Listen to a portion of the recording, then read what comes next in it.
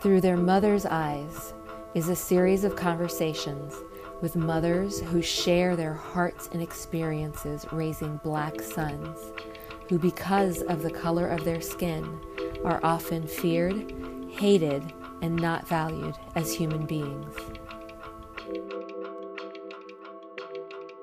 Hello, everyone. Welcome, and thank you for joining us for Through Their Mother's Eyes, where we have real conversations with real mothers of Black sons in today's environment. This is Florence, and I do not have Carla with me today, but that's okay. We can get through this. I have with me my friend Bacardi Jackson. I am so excited to be speaking with you this evening and to just hear your thoughts and to hear more about your story.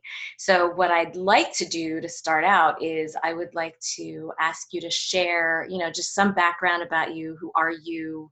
What do you do? About your children, etc. Well, thank you for having me. I'm really excited about this podcast and what you are exploring here. I think it is so critically important. As you mentioned, I am Bacardi Jackson. I am an attorney with the Southern Poverty Law Center. And more importantly for this conversation, I'm a mother of 3 children, 2 boys and a girl. And they are 10, 12, and 14. So at some pretty critical ages for what is happening around us. I grew up in Memphis, Tennessee. My parents are both were both civil rights activists. My mother's still living, my father's deceased.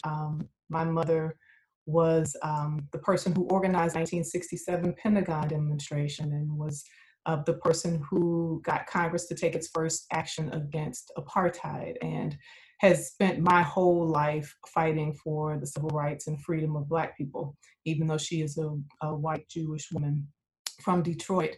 My father was one of the colleagues of Dr. King, and before that had been one of the members of SNCC, the Student Nonviolent Coordinating Committee, part of the Nashville student movement that took the second round of freedom rides. As a member of SCLC with Dr. King, he was the one who was the strategist behind the Birmingham March of the Children, as well as the march across the Edmund Pettus Bridge that became known as Bloody Sunday. So both of them were deeply, deeply engaged in the civil rights and human rights movements across the globe that have impacted the globe and have set the stage for where we are now. Thank you so much for sharing all of that. It's interesting. It's interesting how much I don't know about my friends, and it's interesting how much more. So I knew some of that, and then, obviously some of it I didn't know, and I know that there's much, much, much more. So you, with everything that's going on, and I know that you grew up around all of this, right? So you did not, as people like to say, you didn't get woke recently, you didn't get woke, 10 years ago or whatever. You grew up with it. Some of us as parents, we, it's when our children were born or when we were thinking about having children that we started thinking about these things. I know I thought about these things long before then because of just things that I noticed and this fear I had of having sons. And I remember when I was a child thinking I wanted to have daughters because of how much more difficult it would be for my Black sons to have to deal with being, fitting every description out there. So, but this is in your blood from your mother and your father. So with all of these things that are going on now, so Ahmaud Arbery, George Floyd, Breonna Taylor, specifically in this time frame during the pandemic, if I asked you to give me one word that would sum up how you're feeling about all of this right now, what would that be? I think it would probably be exhausted. And I say that because this has not changed. So you're right, I grew up in the midst of the movement, in the midst of fighting for basic rights that Black people didn't have. I grew up in a very segregated Memphis, Tennessee, with very overt racism. I had a neighbor who once held a shotgun at me and said, "Come here, in girl." So grew up with very powerfully racist experiences with a very racially divided city. When I went to college, I was a campus organizer. One of the big things that happened while I was in college was the Rodney King beating trials, where the white officers were exonerated. I led marches around that. And that was decades ago. And we are still here. And so I say exhausted because it is shameful that we have not really moved the needle in all of those decades, from my parents' work to the work I did as a young person to the work I do now as a civil rights attorney. We are still in this moment where Black men in particular, but Black women as well, don't know whether or not they will live or die when they wake up in the morning. I can't even say when they leave their doorstep, because we have seen the examples of even Black people being killed in their own homes. So it's exhausting. Interesting. I smiled when you said that, because that is the word. That has been my word. I know it won't be everybody's word, even though I know that people are tired. And I know that everybody's tired, right? So there's a segment of the population that is tired of this being a thing again, quote unquote. There's a segment of the population that's tired of this still being a thing. And people are having to have conversations that are uncomfortable, and human beings will do anything to avoid discomfort or pain or anything that requires introspection or anything like that. So it's, again, a really big part of why we're doing this is because people need to hear from people like you and people like me, and just how this affects us as human beings, as mothers, as professionals, as, you know, everything that we are. So the fact that you said exhausted, yeah, that made me smile. Before you became the mother of Black sons, because you have two of them. Before you became the mother of Black sons, how aware were you? And I know growing up the way you did, you were probably more aware than most people, but how aware were you of the plight specifically of Black males in this country, in this world? Sadly, very. I grew up in pretty impoverished conditions because nobody pays civil rights workers. So we grew up in dealing with all of the difficulties that you see in urban America today. We grew up around communities that were suffering, where people didn't have viable options to participate in society the way they should. So I grew up with a stepfather who was incarcerated frequently. I grew up visiting him at a penal farm. I knew what it was like to have to be searched by guards at a very young age, to be looked at suspiciously, to be treated like something less than human, and to see him treated that way, to see him locked up and caged. I grew up, I'm also the sister of 6 brothers, grew up with one of them close to me, but I have witnessed and watched their experiences in the world as Black men having to navigate circumstances that no one should have to navigate. One of the most heartbreaking ones I recall was my little brother leaving his father, my stepfather's funeral, and dropping off a stepbrother who lived in a project, and the officer just assumed my brother, who didn't live there, must be there to get drugs. And he was, on the day of his father's funeral, dragged out of the car, thrown on the ground, and begged the officer, "Please look at my seat. You will see the program from my father's funeral." And, you know, these are the experiences that we have to witness and experience with those men that we love. And you feel that pain. You don't go through it necessarily in the same way. So I've also been in, I've had great friends who are Black men, and have been stopped in cars with them, getting pulled over because we were driving while Black. I mean, even in college, we would actually kind of have fun with it. We would go to the mall at Stanford, and it would be a crew of us, and we knew when we got there we would be followed. And so we would have a plan. When we get there, we're going to wait, we're going to walk, we're going to have them follow us, and then we're going to all split up and go different directions, and let's see who they follow, right? So sadly, those are the games you have to play as Black people in America. Yeah. Because otherwise you're just crushed and sad all the time. People just don't know. The assumption is just that he's a Black guy, he's up to no good. We're hearing a lot these days about social inequity, about social justice.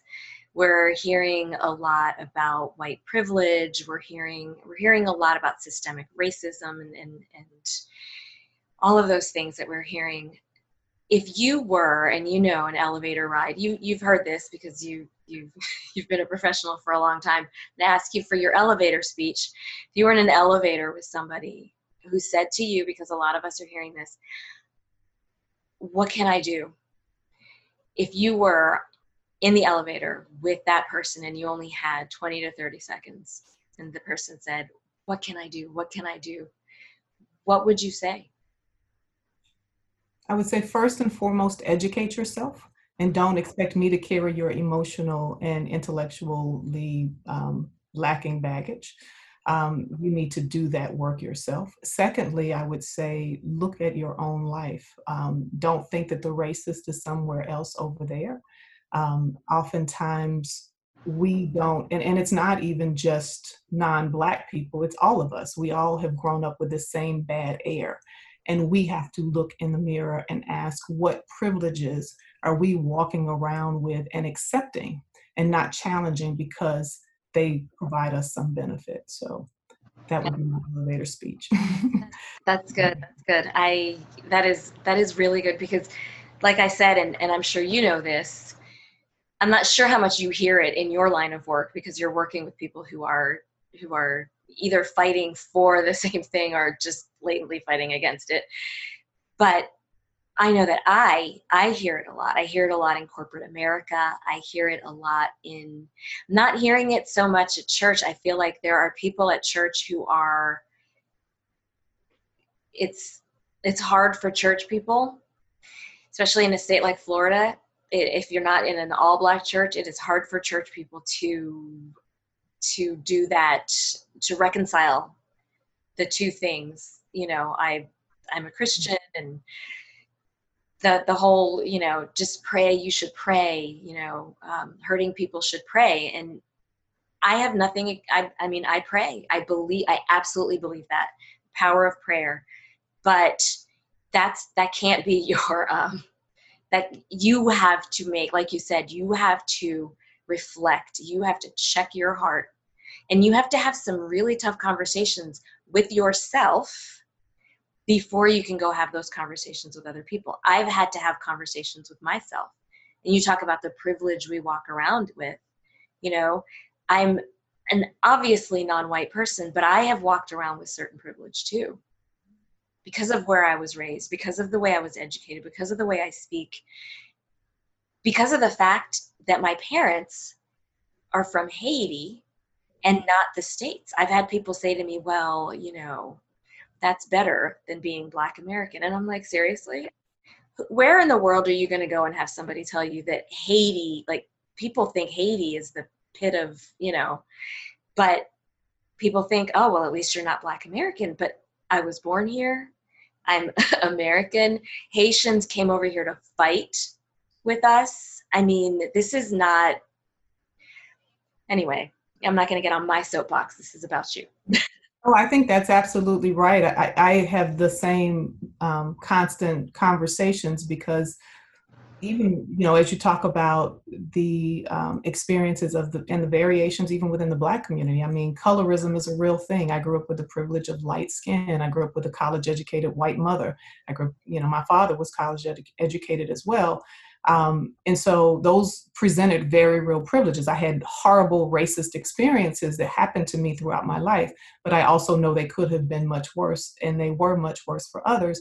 And even things like looking at the percentage of Black folks in graduate schools, a vast, vast majority are either of mixed racial ancestry or are of West Indian descent, and have immigrant parents. And part of that is about that history here in America of an ingrained sense of self-hatred and an ingrained sense of inferiority and superiority, that sometimes immigrant populations are spared, Yes. um, and an expectation that may be a little different for folks who are expected to be hardworking or have those reputations, versus the stereotypes and the constant narratives that we're fed about what Black Americans are like, notwithstanding that Black Americans are who built the wealth of this country and really globally. So Yes. um, that's the sad reality of it, is that, yeah, there are very real privileges that we all have to check at the door.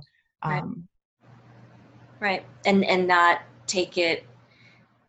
It's not. I know that some people can't acknowledge privilege because then they feel like it makes them a bad person. And there comes a time when you have to get over yourself. You have to give yourself grace.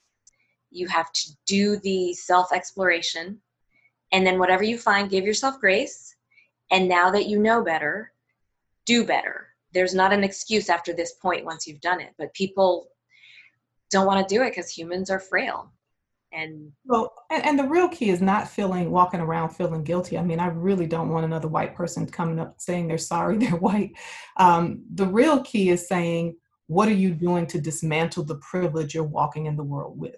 Do you just sit back and accept that privilege and say, oh, yay, for me, I get all of this that you don't get? Or do you do the real work? It's what, Ibram X. Kendi talks about is, are you anti-racist? You're either supporting a system through your supposed neutrality, which there is no neutrality, or you're taking it down. And if you're not taking it down, you're part of it. And so I think that is the real key. Guilt is not productive for us. We need to be coming up with, just like you talked about the church, hopes and prayers are not a strategy. We need a plan. And so you have to actively be doing the work. And that's where you become an ally, not by talking about how guilty you feel, because then you're just asking people to hold your emotional baggage even more.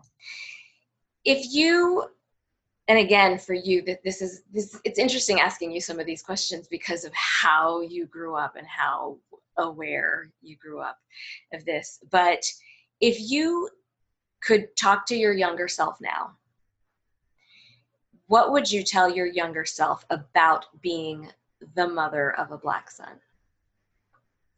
Well, I think, that question for me is probably um, pretty complex.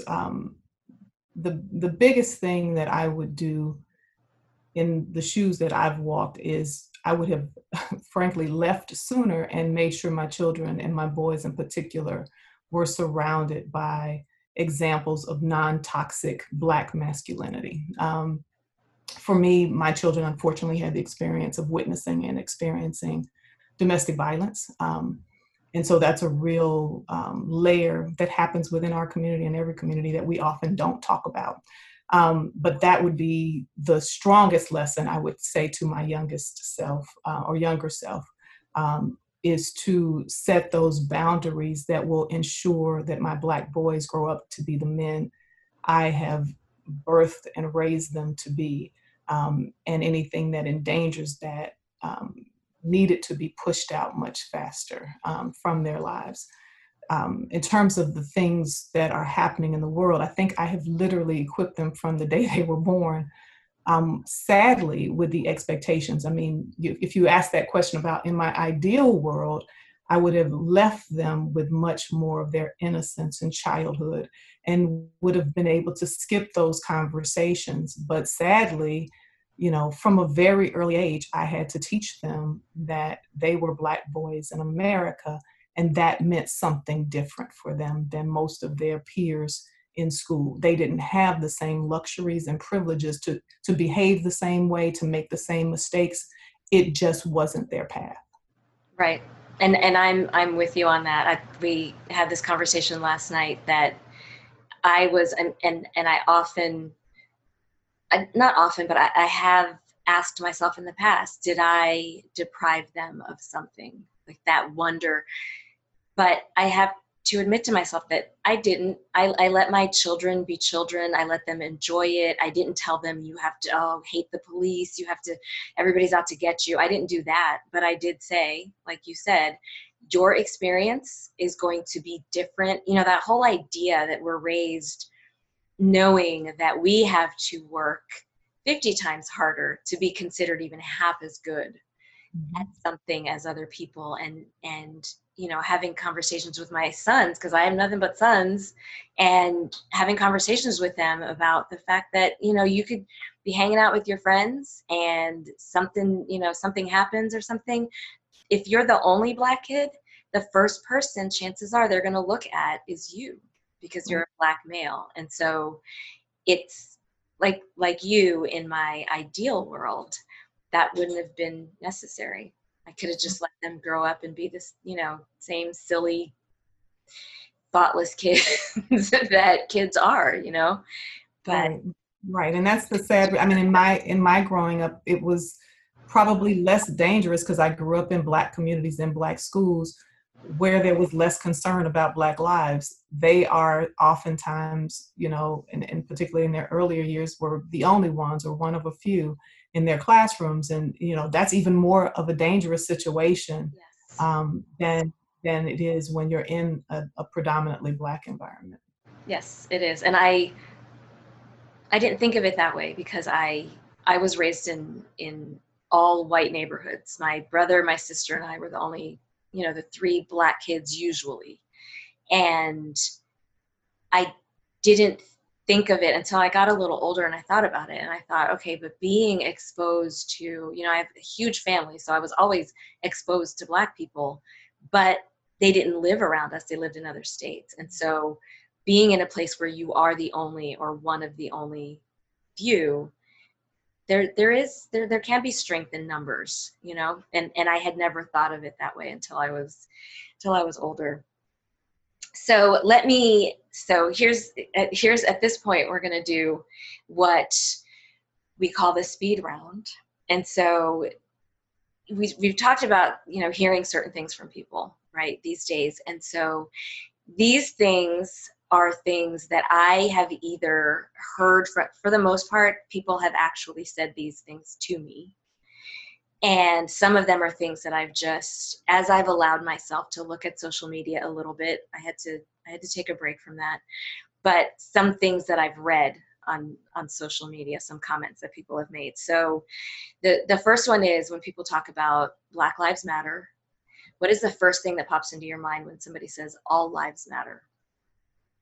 I think people are being purposefully obtuse when they say that, and it's really about their own anger at the fact that people are raising an issue, and it's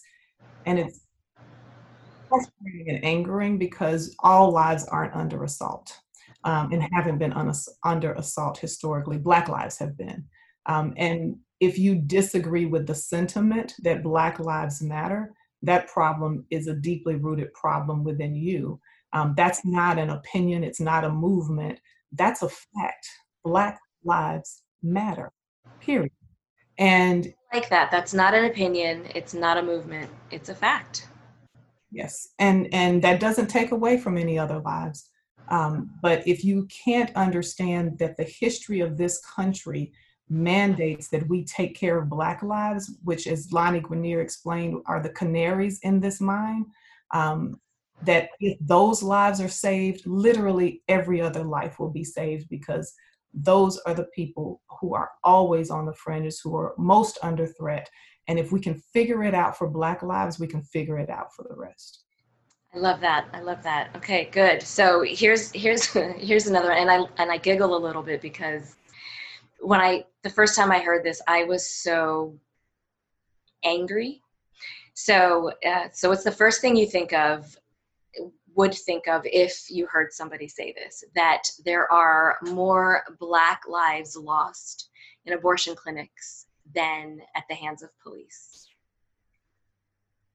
Yeah, that's also equally infuriating. One has really um, nothing to do with the other. It's as if you say, I'm going to point to some flaw with you as a human so that I can justify you being murdered and killed in another instance. And Yes.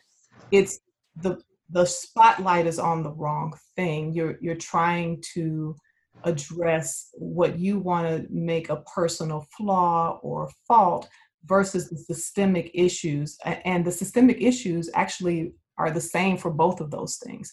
If there are a lot of Black abortions, why is that?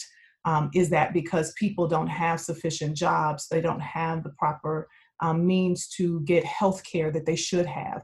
And why is that? And so if you want to talk about it, we can, but you need to have a systemic conversation because it's the same one that does impact why Black lives are being snuffed out by police officers. These are big system problems. It's not problems that are located within individuals as much as people might try to place them there.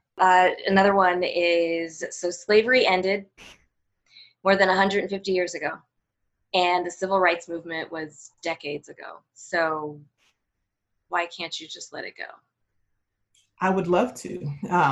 The question is can we get to a place where we can address the vestiges of slavery, the vestiges of Jim Crow, the vestiges of discrimination that have lasted hundreds and hundreds of years? Those things can't be fixed all of a sudden because you say, oh, okay, we're good now. No, we're not. We have, I mean, I mentioned earlier the notion of reparations, and that's not a far-fetched or outrageous notion. People used to think of it as such, but I think people now are more realizing how realistic and necessary it is. We have done reparations in many, many other instances, and we've seen examples of that globally.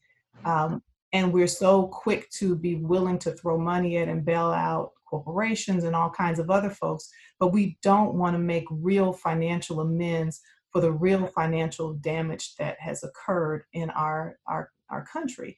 We didn't just wake up and get the benefit of all of our parents and grandparents' labor. And it's not even just about the familial labor, but if you go back and look at the history of laws that were passed in this country, the history of benefits that were granted to white people, whether it was through the GI Bill, whether it was through land grants, none of those things have been available for Black people in this country. And that is a real disadvantage. The redlining that's occurred, the things that still exist, the deserts where you don't even have technology accessible to people as we're doing distance learning. There are families that are completely cut off because they don't even have cell phone towers in their neighborhood. So, you know, we can certainly get over it when we create the circumstances that will allow us to. I would love nothing more than to put the Southern Poverty Law Center out of business. But that will require us making the proper amends and dealing with the systemic oppression that continues right now. Right, right. Which, it took generations to get to this point. So it's not going to happen, like you said, it's not just, okay, it's done. It's going to take time and effort and real work. It's not a quick Right. fix. My great grandfather was a slave. That's only 3 generations from me. There are people who know what their great grandfathers left them. My great grandfather was not in a position to leave me anything. That's real. That's not that long ago. No, that is not. Some people still have, I'm trying to think generationally speaking, some people still have their great grandparents alive. Some people, so it's not. This is somebody you could have, depending on how young everybody was, but you could have known or just missed knowing, depending on your family. So another one is So most people can admit that slavery is wrong. So, but you can't hold on to that forever. Look at you. I mean, you went to law school. Look at how people like you have made it. Why can't everybody do that? Which you pretty much just answered. And even if you look at a Black person who has managed to succeed under what people define as success, whatever that means, how much further could they have been absent all the generations of oppression? Yes, I may have made some successes, but there are things I shouldn't have had to overcome. There are things that should have been a given in my life. There are things that I should be able to enjoy at this point generationally, growing up in America, that I can't and I don't take for granted. There are things that I should be able to pass on to my children that I know I can't, like a sense of safety, a sense of knowing that their skin color won't be the difference. I can't do that. And so, yes, there are some of us who have managed to squeeze through, but again, that too oftentimes relate to some privileges that we have. As I mentioned, some of the ones that I had. Right. So, this notion that we should all just be fine by now, or if you were to work hard, you could just pull yourself up by your bootstraps. That's a myth that doesn't exist. Those of us who have been able to overcome some of these barriers and obstacles have done it oftentimes because we're standing on the shoulders of other people who have blazed the trail, because people have opened pathways, because we have ourselves some privilege just in our existence. Like for me, I have a white educated, college educated mother. I have a college educated father. Those are real privileges and advantages in our society that every Black person is not in a position to have, because systemically and institutionally, we haven't set it up that way. We've purposefully created a permanent underclass in the Black people in our country, because that serves the interest of corporate America. It serves white privilege. It serves a hierarchy that we believe is what people, I think, would think is natural. And so I think, that's a really ignorant statement that is not at all informed by the history of this nation and the reality that most of us still face. And even those of us who have so-called succeed have done so at an incredible expense, and we still face incredible obstacles. I mean, I started out my career in large, mostly white firms, and those experiences were deeply traumatizing. The things that I was able to do, it was only because I fought like hell to do it. And it was not a given. And I still didn't get as far as I should have gotten. And I saw much less qualified white people getting many, many, many more advantages than I could have ever hoped to get in those environments. Right. Yep. That is not rare. So this one is one of my favorites, and I'm going to combine two here. So I've had people say this to me, really, when have you or your kids experienced racism? And you're raising them fine. I mean, they go to good schools, they speak a certain way, as long as they don't dress a certain way, they're fine. So you guys don't have to worry about that. What do you think when somebody says that? I would love to bring them in to walk a day in my shoes. That's absolutely absurd, and it does not at all comport with my experiences. I myself personally, I talked about some of the very horrific experiences of racism that I've had.